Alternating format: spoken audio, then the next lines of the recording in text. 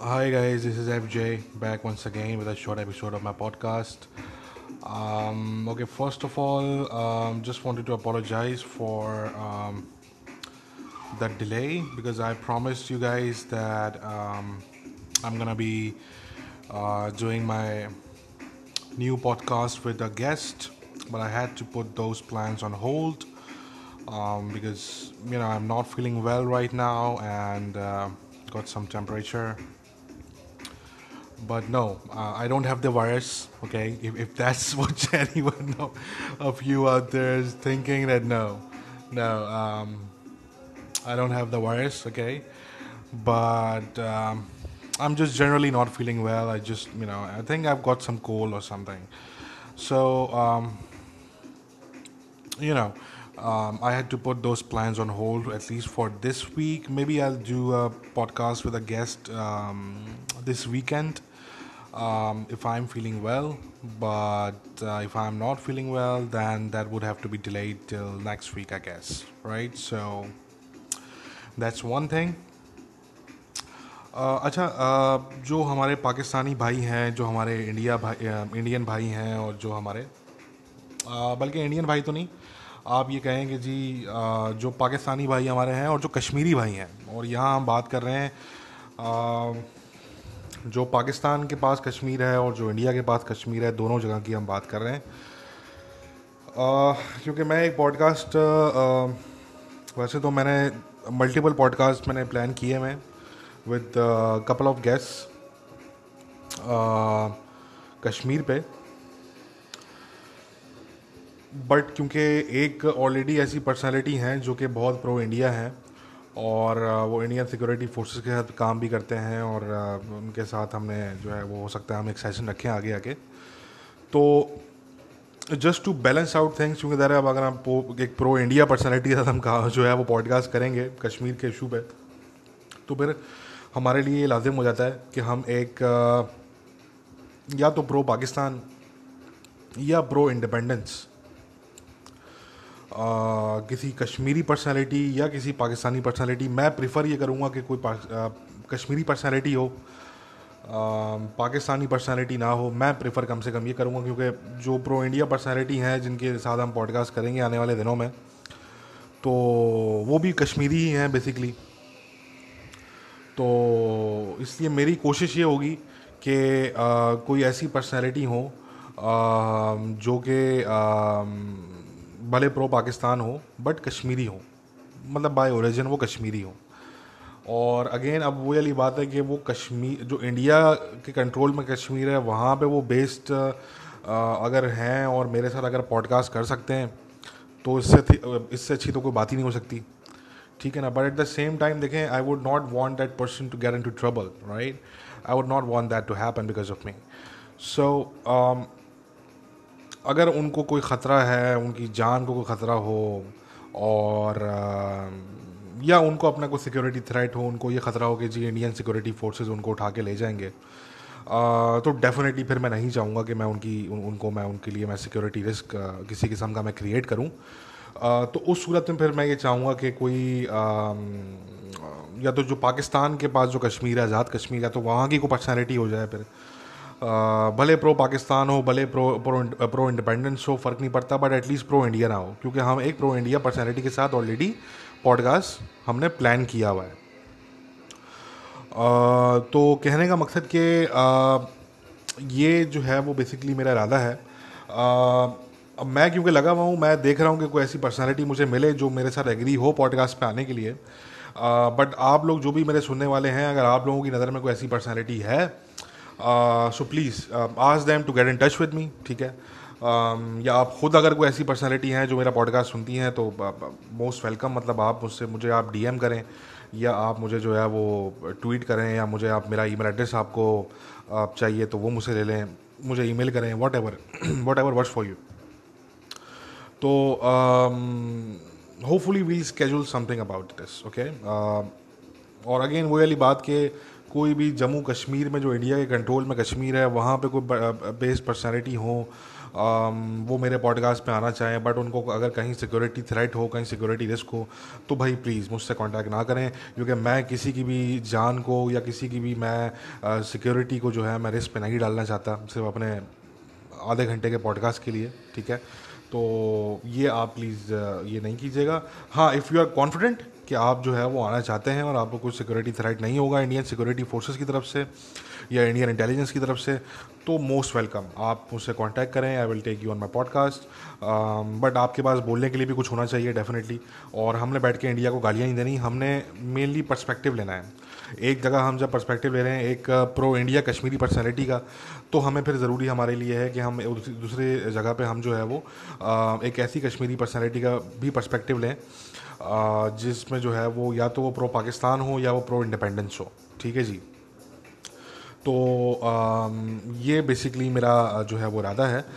तो अगेन अगर आपको कोई सिक्योरिटी रिस्क है तो प्लीज़ मुझसे कांटेक्ट ना करें, बट अगर कोई नहीं है सिक्योरिटी रिस्क तो feel free to contact me. इसी तरीके से जो पाकिस्तान के कश्मीर में पर्सनैलिटीज़ हैं या कोई मेन लैंड पाकिस्तान में अगर कोई ऐसी पर्सनैलिटी रहती है या आउटसाइड ऑफ पाकिस्तान को ऐसी पर्सनैलिटी है जो कि कश्मीरी है बाय ओरिजिन, क्योंकि मैंने कश्मीरी पर्सनैलिटी को लेना है, वरना लेने को तो हम और बहुत से लोग हैं इनको हम ले सकते थे, मगर मैंने लेना है कश्मीरी पर्सनैलिटी को कि बाय ओरिजिन वो कश्मीरी होना चाहिए।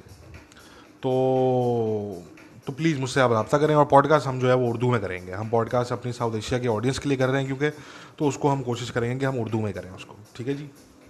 तो एक तो ये चीज़ हो गई। और जो मेरे कुछ जो मैंने पॉडकास्ट लाइनअप किए हुए थे अपने गेस्ट वगैरह के साथ, तो वो भी मैंने डिले इसलिए किए क्योंकि थोड़ी तबीयत मुनासिब नहीं थी। तो ये होता है कि चलो ख़ुद तो इंसान पॉडकास्ट कर ले, बीच में जो है वो इंसान कोई अगर कफ़ वगैरह हो तो वो भी इंसान जो है वो खांस वगैरह ले, गला साफ़ कर ले, मसला नहीं पड़ता। मगर जब आपके साथ गेस्ट होता है तो फिर वो अच्छा वो गेस्ट के लिए इंसल्टिंग हो जाता है ना वो। तो इसलिए मैंने फिर जानबूझ के मैंने डिले किया कि just to be on the safe side. तो मैंने कहा कि मेरे गेस्ट जो हैं उनके लिए इंसल्टिंग ना हो कि मेरी ख़ुद की तबीयत ठीक नहीं है और मैं जो है वो गेस्ट के साथ मैं पॉडकास्ट करने लग जाऊँ, तो इसलिए मैंने उसको डिले किया। तो again sorry about that guys, I had to delay that, ठीक है। अच्छा जी, एक चीज़ मैंने डिस्कस करनी थी पहले तो कि देखिए एक जो है वो पाकिस्तान में और दुनिया भर के जो बहुत से मुसलमान हैं उनमें जो है वो एक कॉमन व्यू पाया जाता है। सब में नहीं पाया जाता, ज़ाहिर सी बात है, जो एजुकेटेड हैं वो इस तरह की फजूल बात नहीं करते। बट जो क्या कहते हैं, जो पाकिस्तान में बहुत से मुसलमान हैं ज़ाहिर अनएजुकेटेड होते हैं, अगर वो उनके पास डिग्रीज होती भी हैं तब भी वो अनएजुकेटेड ही होते हैं, ठीक है ना जी। तो ये एक व्यू है और इस तरीके से और भी बहुत से जो है वो दुनिया के बहुत से रीजन्स में आपको ये व्यू मिलेगा मुसलमानों में ख़ास तौर पे। और फिर आपको ये लेफ्टिस्ट भी जो हैं, जो वेस्टर्न जो गोरे लेफ्टिस्ट हैं, उनमें भी ये आपको व्यू कुछ जगहों पे मिलेगा जो कि गलत व्यू है। वो ये व्यू है कि जी फ़लस्तीनियों की कोई जेनोसाइड हो रही है, वो फ़लस्तीनियों की कोई जेनोसाइड हो रही है, ठीक है जी। ये बिल्कुल फजूल और बिल्कुल बेकार किस्म की बात है। कोई जेनोसाइड नहीं हो रही। हम वही बात करते हैं कि जब आप इस तरीके के हैवी वर्ड को, ये बड़ा हैवी वर्ड है, देखिए जेनोसाइड किसे कहते हैं। बोस्निया के मुसलमान, उनके साथ जेनोसाइड हुआ। अरे भाई एक दिन में 8,000 बंदा मार दिया, एक दिन में, विद इन 24 आवर्स। आप इमेजिन कर सकते हैं, within 24 hours 8,000 people massacred, ठीक है जी। तो ये होती है जेनोसाइड। आप हर चीज़ को उठा के बोल रहे हैं जी जेनोसाइड हो गया, देखें जी जेनोसाइड हो गया, ये बिल्कुल फजूल बात है असल में। अच्छा जी, अब मैं आपको बताऊं, आप फ़लस्तीनी और इजरायली कॉन्फ्लिक्ट, ये बड़ी मतलब मैं, क्योंकि हम फैक्ट्स और फिगर्स से बात करते हैं, इमोशनल, आपको पता है कि मैं इतना इमोशनल नहीं हूँ, और कोशिश हमारी ये होती है कि इमोशन से हट के बात की जाए फैक्ट्स एंड फिगर्स पे। तो सिंपल फैक्ट्स एंड फिगर्स की बात कर लेते हैं। आप 1948 से स्टार्ट करें और 2020 तक, यानी कि इस साल 2020 तक अपनी रिसर्च करके, कि मेरे पास तो रिसर्च मौजूद है ना मेरी, मगर मेरा ये काम नहीं है कि मैं आपको जो है वो फ्री फंड में मैं आपको एजुकेट करूं उस तरह की चीज़ों पे, अपनी मैं मेहनत को जो है मैं फ्री फंड में आपके हवाले कर दूं, तो मैं ऐसा नहीं करता। मैं तो अपनी रिसर्च को सेल करता हूं वगैरह तौर पे, ठीक है। आप अपनी रिसर्च करें, गूगल पे तमाम मटेरियल मौजूद है, रिसर्च पेपर्स मौजूद हैं, ग्राफ्स, चार्ट्स, सब कुछ मौजूद है। आपने अपनी रिसर्च करनी है सर। 1948 से लेके 2020 तक जो फ़लस्तीनी इजरायली कॉन्फ्लिक्ट है उसमें आप जो है वो जो फैटिलिटी, जो डेथ रेट है, जो डेथ काउंट है, बेसिकली रेट भी नहीं काउंट, जो फैटिलिटी काउंट है, जो डेथ काउंट है, वो आप ज़रा निकाल लें जाके। ठीक है जी, ये हम बात कर रहे हैं +70 ईयर्स की। +70 ईयर्स बहुत बड़ा टाइम है, जिसके अंदर इंतफादास भी हुई, जिसके अंदर बगारा तौर पे इजराइल की जंगें भी हुई अरब ममालिक के साथ। ठीक है जी, सारे फिगर्स इंक्लूडेड हैं इसके अंदर, क्योंकि ये जो कॉन्फ्लिक्ट है ये बेसिकली लोग तो उसको इजराइल और फ़लस्तीनी कॉन्फ्लिक्ट कहते हैं, मगर एक्चुअली ये इजराइल एंड अरब कॉन्फ्लिक्ट है। फ़लस्तीनी कौन थे? अरब है ना। को फ़लस्तीनी कोई मतलब कौन है? अरब है ना यार। फ़लस्तीनी जो लोग हैं दे आर अरब्स। ठीक है ना जी। तो इसी तरीके से आपको यहूदी भी, अरब जो है वो एथनिसिटी है, अरब कोई रिलीजन नहीं है। तो आपको यहूदी भी बहुत से अरब मिलेंगे, जो अरब ममालिक के यहूदी हैं वो भी अरब है ना बेसिकली। यमन के यहूदी जो गए माइग्रेट करके इजराइल में, वो भी एक तरीके से अरब ही हैं। ठीक है जी। अच्छा, तो कहने का मकसद भाई कि आप कैजुअलिटीज़ निकाल लें, डेथ रेट निकाल लें, कैजुअलिटीज़ भी नहीं, क्योंकि हम यहाँ पे काउंट उसको नहीं कर रहे जो वुंडेड लोग हैं, जो ज़ख्मी थे, हम उनको काउंट नहीं कर रहे इस वक्त। ठीक है ना जी। आप सिर्फ फैटिलिटी, सिर्फ जो डेथ रेट है, डेथ काउंट है सॉरी, उसको आप निकालें। ठीक है, 1948 से 2020 तक, जिसमें इंतफादात आ गई, उसमें इसराइल के ऑपरेशन आ गए जो उन्होंने गज़ा में किए, उसमें जो है वो जो अरब ममालिक की इसराइल के साथ जंगें हुई वो आ गई, सब कुछ आ गया उसके अंदर। ठीक है जी। इसलिए इसराइल बनने के मतलब पॉइंट से हम स्टार्ट कर रहे हैं। अब आप उनको प्लस कर लें सबको। ठीक है जी। जो डेथ काउंट आपको मिलेगा, यानी कि जो डेथ काउंट आपको मिलेगा वो आपको 1 मिलियन से बिलो मिलेगा। That would be below 1 million. ठीक है जी। यहां मैं बात कर रहा हूं मेनली अरब्स, जो अरब्स जिनमें फ़लस्तीनी भी शामिल है, ज़ाहिर सी बात है, मेनली अरब्स का मैं डेथ काउंट की बात कर रहा हूं। वो 1 मिलियन से कम मिलेगा आपको, और टाइम पीरियड कितना है? 70+ ईयर्स का। अब आप इसको कंपेयर कर लें, लेट सपोज आप कर लें इसको कंपेयर सीरियन सिविल वॉर से, जो अभी इसी डेकेड में बेसिकली स्टार्ट हुई थी। ठीक है जी। और सीरियन सिविल वॉर से आप इसको जो है वो आप इनको कंपेयर कर लें। अब आप सीरियन सिविल वॉर के जो कंजर्वेटिव तरीन जो फिगर्स हैं, डेथ जो फिगर्स हैं, फर्टिलिटीज़, वो लगभग कोई 3 मिलियन टू 4 मिलियन है। अब डिपेंड करता है आप कौन सा आप फिगर उठाना चाह रहे हैं, क्योंकि डिफरेंट फिगर्स हैं उसमें भी। कोई 3 मिलियन है, कोई 3.5 मिलियन है, कोई 4 मिलियन है। तो वो आप डजेंट मैटर, आप कोई भी फिगर उठा लें। सिर्फ 10 साल के अंदर सीरियन सिविल वॉर में nearly 3 million to 4 million people dead. ठीक है जी। मारने वाले कौन? रशिया के अलावा सारे मुसलमान। मरने वाले कौन? रशिया के अलावा सारे मुसलमान। ठीक है जी। Nobody gives a shit about that. कोई बात नहीं करता, डेथ काउंट की कोई बात नहीं करता। अगेन सीरियन सिविल वॉर में सिर्फ एक ही basically non Muslim active country रही है, जो कि रशिया है। ठीक है ना जी। बाकी जितनी भी पार्टीज़ हैं, चाहे वो रिबेल ग्रुप्स हों, चाहे वो बशर अल असद की गवर्नमेंट हो, सब मुसलमान। अच्छा जी। अब जो है वो आप खुद अंदाज़ा लगा लें कि एक जगह +70 ईयर्स का टाइम पीरियड है, जिसमें अरब की जो कैजुअलिटीज़ हैं वो 1 मिलियन से कम है। आप अगर उसमें यहूदियों की भी कैजुअलिटीज़ लगा लेंगे तब वो लगभग को 1 मिलियन बन जाएंगी, बहुत से बहुत।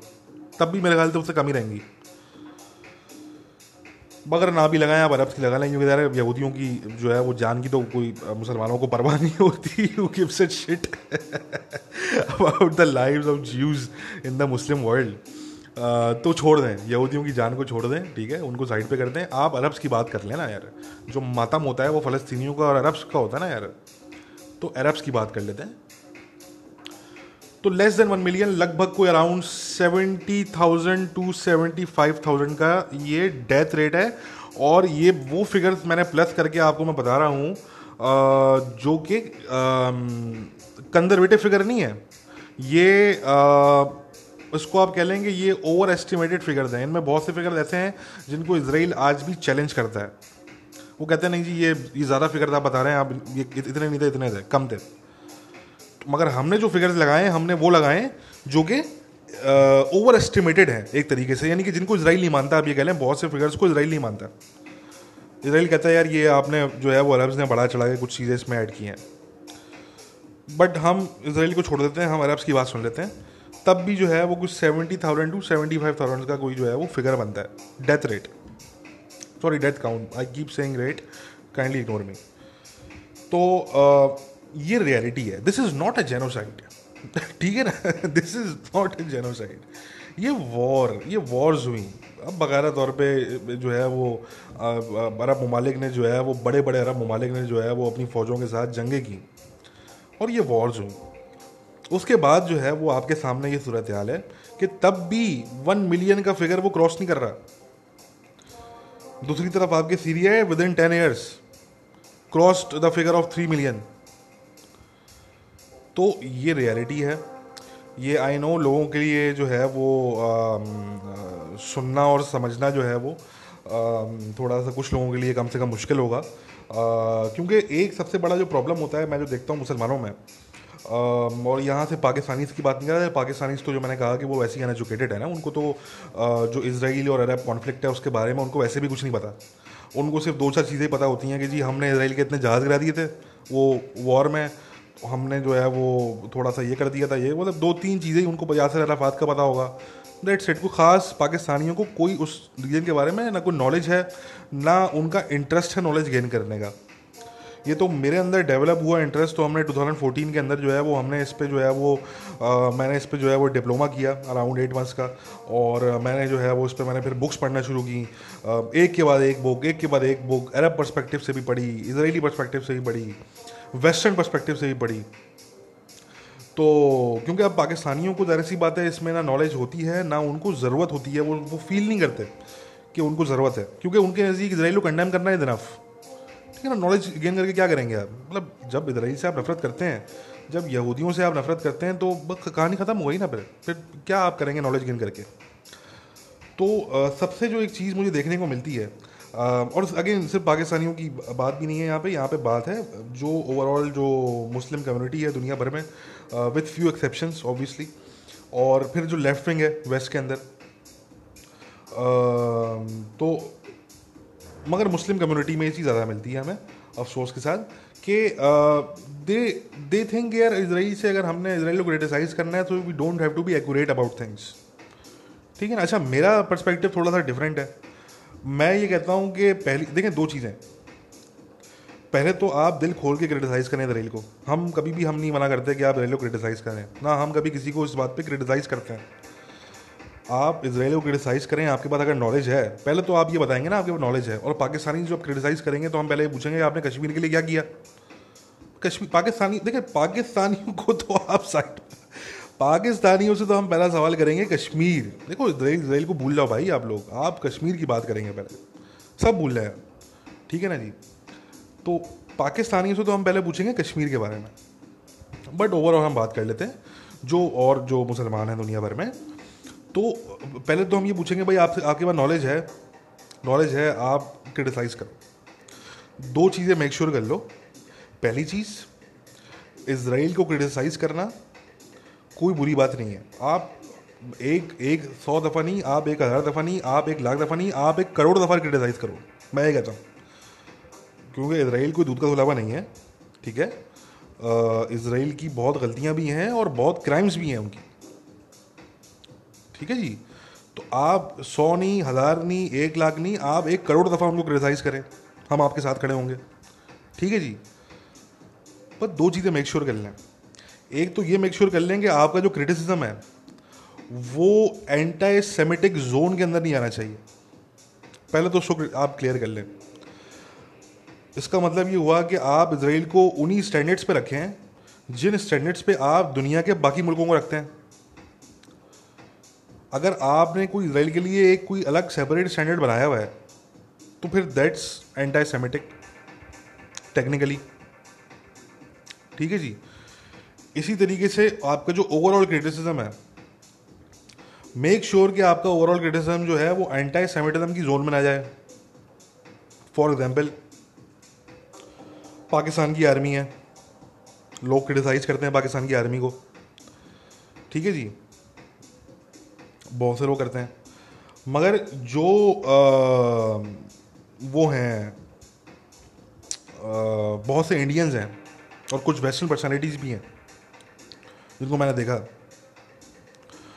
कि वो पाकिस्तान आर्मी को इस तरीके से क्रिटिसाइज़ करती हैं कि वो बकायदा तौर पे ऐसा लगता है कि आपको जो है वो शायद मुसलमानों से कोई आपको जो है वो नफ़रत है या आपके दिल में कोई बुग्स है या कुछ तरह की चीज़।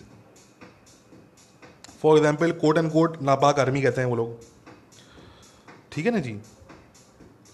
अब ये कहने को तो आपने एक टर्म बना दिया कि जी पाक आर्मी है तो आपने नापाक आर्मी बोल दिया उसको, ठीक है ना जी। मगर ये लोग ये नहीं जानते कि नापाक का जो है वो इस्लामिक कॉनोटेशंस क्या हैं। आप अगर किसी को नापाक बोलते हैं ना, ये मैं इस्लामिक पॉइंट ऑफ व्यू की बात कर रहा हूँ, मुस्लिम पॉइंट ऑफ व्यू की, कि किसी को नापाक कहना बिल्कुल ऐसा होता है कि तुम पाक नहीं हो, ठीक है ना जी। यानी कि ये आप बिल्कुल वो वाली हरकत कर रहे हैं जो कि मुल्ला करते हैं। ये बिल्कुल वाली हरकत है कि तुम नापाक हो, तुम्हारा करेक्टर ढीला है, तुम नापाक हो, ये वाली बात है। तो आप पाकिस्तानी आर्मी की आप पॉलिसीज़ को क्रिटिसाइज़ करते हैं जो इंडियंस हैं, हम कहते हैं भाई करते रहो, ठीक है, आपकी मर्जी है, ठीक है जी। कुछ चीज़ों को हम भी करते हैं क्रिटिसाइज़, मगर जब आप इस तरीके के क्रिटिसिज्म करते हैं कि नापाक आर्मी बोल दिया आपने, तो बोलने को तो आपने इसलिए बोल दिया कि वो आपको क्योंकि नॉलेज नहीं है, ठीक है ना जी, इग्नोरेंस है, आपको नॉलेज नहीं है कि नापाक का मतलब इस्लामिक जो है वो पॉइंट ऑफ व्यू से अगर देखें तो उसका क्या मतलब निकल रहा है। बेसिकली आपने नापाक बोल दिया उनको, और फिर आप ये भूल गए कि यही नापाक का वर्ड पाकिस्तानी आर्मी के लिए जो कि मेरे लिए ओवरऑल पाकिस्तानी आर्मी बहुत रेस्पेक्टेड है, मैं रेस्पेक्ट करता हूँ। मैं हमेशा ये बात करता हूँ कि मैं पाकिस्तानी आर्मी तो खैर वैसे भी जो है वो हमारे दिल के बहुत करीब है, मगर दुनिया भर की आर्मीज़ हो, कोई भी आर्मी हो, किसी भी मुल्क का जो आर्मी मैन होता है, जो वर्दी में होता है, जो अपने मुल्क को सर्व करता है, मैं उसकी एक जनरल लेवल पे मैं रिस्पेक्ट करता हूँ, ठीक है ना। एक जनरली मैं रिस्पेक्ट करता हूँ कि अगर आप अपने मुल्क को सर्व कर रहे हैं, आई रेस्पेक्ट यू, ठीक है ना। हम अगर क्रिटिसाइज़ करेंगे आपकी चीज़ों को तो हम आपकी आर्मी की पॉलिसीज़ को करेंगे, या कोई ऐसा कंडक्ट किया, कोई गलती हुई या कोई क्राइम हुआ, हम उसको क्रिटिसाइज़ करेंगे। मगर जो एक एवरेज जो सोल्जर है दुनिया की किसी भी आर्मी का हो, हम उसको जो है वो हम उसकी दिल से रिस्पेक्ट करते हैं, ठीक है ना जी। तो again coming back to the point कि आप ये भूल जाते हैं, इंडियंस स्पेशली, ये बात मैं इंडियंस के लिए कर रहा हूँ मेनली, कि इंडियंस ये भूल जाते हैं कि जब वो पाकिस्तान आर्मी को नापाक आर्मी कहते हैं तो वो ये भूल जाते हैं कि यही बेहुदा किस्म का लफ्ज़ यूज़ करते हैं जिहादी जो पाकिस्तान आर्मी पर अटैक करते हैं, टीटीपी वाले, हिजबुल अहरार वाले, ठीक है जी। ये जो टेररिस्ट हैं जो इस वक्त बहुत से ग्रुप्स जो अफगानिस्तान में बेस्ड हैं, आप इनका अगर प्रोपेगेंडा उठा के देखें तो यही वर्ड ये लोग यूज़ करते हैं,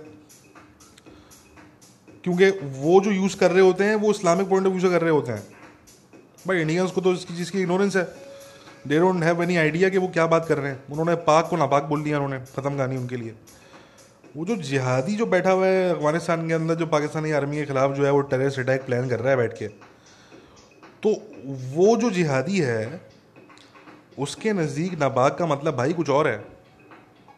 वो तफरी में नहीं कर रहा है इसको, वो मजाक मस्ती नहीं कर रहा, वो उसके नज़दीक उसका मतलब कुछ और है, ठीक है जी। तो इसलिए हम इंडियंस को, हम कभी भी, मैं इस चीज़ को जो है मैं कंडेम करता हूँ हमेशा कि आपको भाई आपको क्रिटिसाइज़ करना है, आप पॉलिसीज़ पे क्रिटिसाइज़ करो।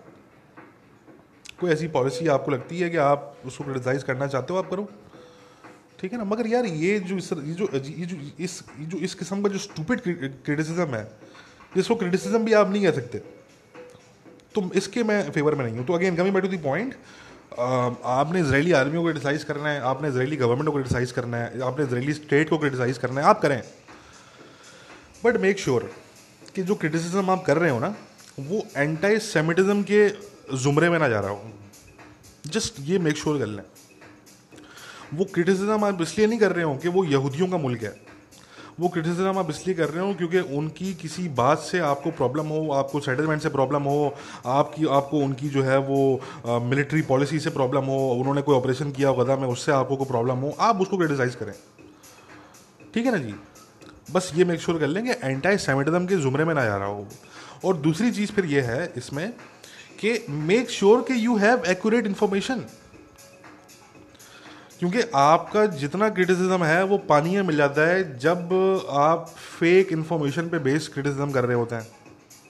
कितनी ऐसी पिक्चर्स, कितनी ऐसी वीडियोस आउट देयर, वो ट्वीट्स लगी हुई हैं, स्टोरीज लगी हुई हैं, डिफरेंट आर्टिकल लगे हुए हैं वेबसाइट्स पे कि जी ऐसा हो गया वैसा हो गया, और वो फेक स्टोरीज हैं, वो फेक फोटोज हैं, फेक वीडियोज हैं वो।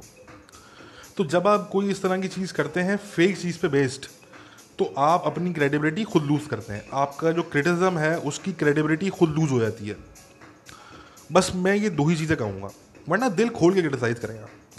अगेन मैंने भी ये बता दिया कि भाई जो जेनोसाइड है हमारे नज़दीक कोई जेनोसाइड नहीं है। ठीक है, जंगें हुई, जंगों में दोनों तरफ लोग मरे।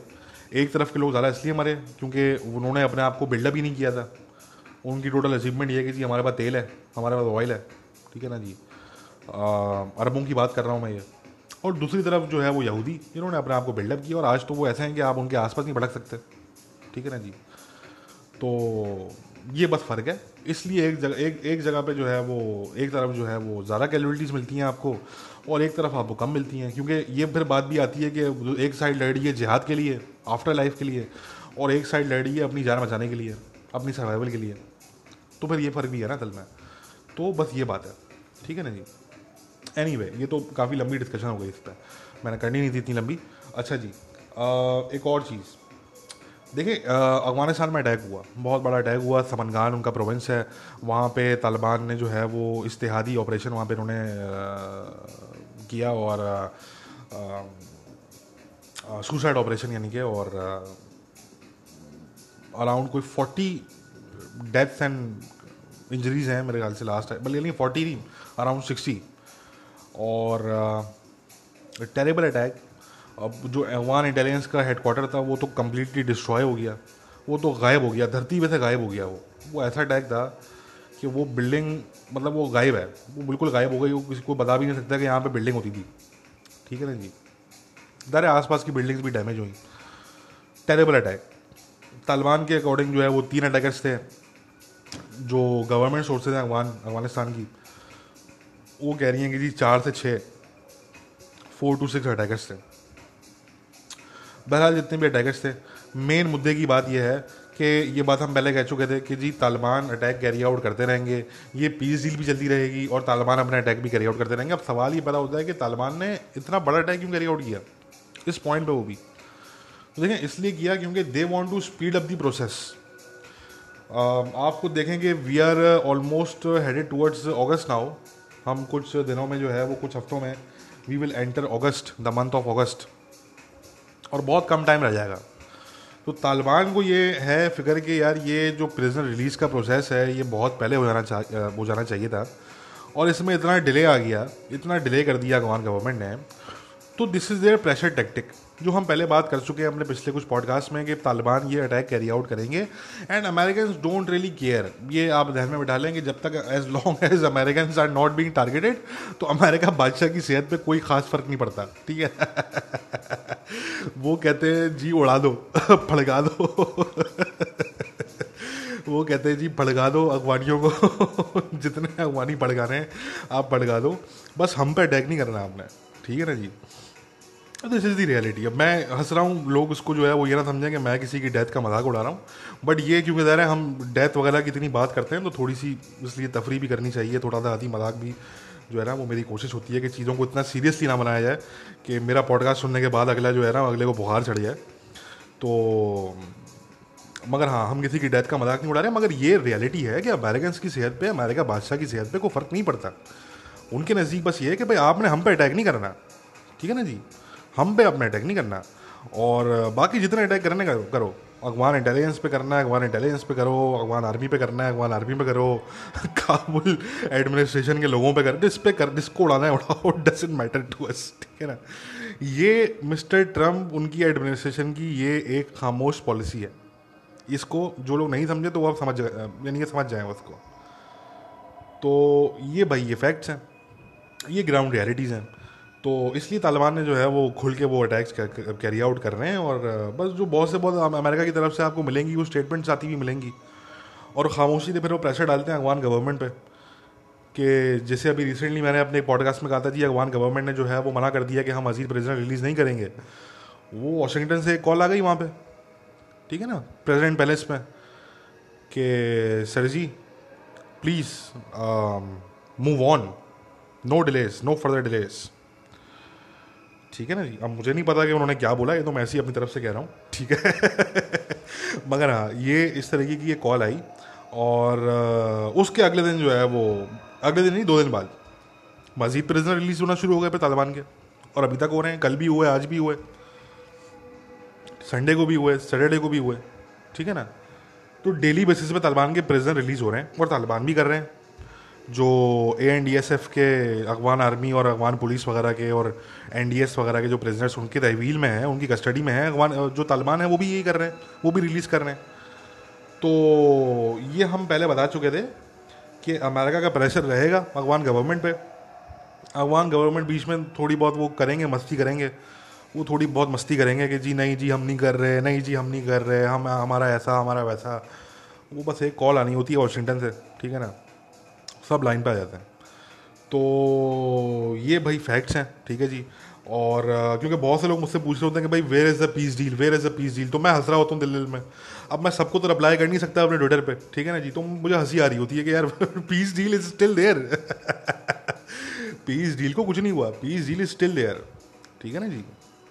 और ये बात हम बहुत पहले कर चुके थे कि पीस डील कामयाब यानी कि सक्सेसफुल हो भी जाएगी तो कोई ऑन द ग्राउंड पीस नहीं आने वाला, ठीक है जी।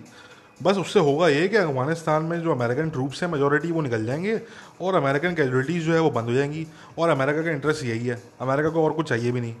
वो अब फोकस करना चाहते हैं चाइना पे, सारा उनका फोकस अब चाइना पे है। उस सारे उन्होंने चैप्टर क्लोज कर दिए हैं दुनिया भर में अपने, वो ऐसा ऐसा करते जा रहे हैं। दुनिया में जितने चैप्टर अमेरिका ने खुले हुए थे, जहाँ जहाँ खुले हुए थे, वो सब क्लोज होते जा रहे हैं, और अब वो सारा उनका फोकस चाइना पे, ठीक है ना जी। तो हम इसलिए बात करते हैं कि किसी को लग रहा है कि अमेरिका बादशाह जो है वो कोई हार के जा रहा है अफगानिस्तान से, तो भाई ऐसा बिल्कुल भी नहीं है। अमेरिका की लिमिटेड मिनिमम प्रेजेंस बिल्कुल रहेगी, ठीक है। वो बस अपनी बेसिस में ही महदूद रहेगी, और वो अफगान गवर्नमेंट को जो है वो directly on the battlefield वो हेल्प नहीं करेंगे, ठीक है। और मेन उनका फोकस चाइना पे होगा, मेन फोकस चाइना, ठीक है ना जी, आने वाले वक्तों में। तो ये बहरहाल जो है वो ये फैक्ट्स हैं। और अब देखना ये है कि ये तो तालिबान ने अटैक कैरी आउट किया, और मज़ीद इस तरह के कितने अटैक्स को कैरी आउट करते हैं। इस अटैक में मैं आप लोगों को बताऊं तो मैंने पिक्चर्स भी शेयर की हैं। अफगान इंटेलिजेंस के बहुत से लोग इसमें मारे गए हैं, और जो उनका प्रोविंशियल चीफ है अफगान इंटेलिजेंस का, NDS का, समनगान प्रोविंस का, रज़ा कुछ नाम है उसका, मैं भूल गया, मोहम्मद रज़ा अंसारी, हाँ मोहम्मद रज़ा अंसारी, वो बंदा भी मारा गया है।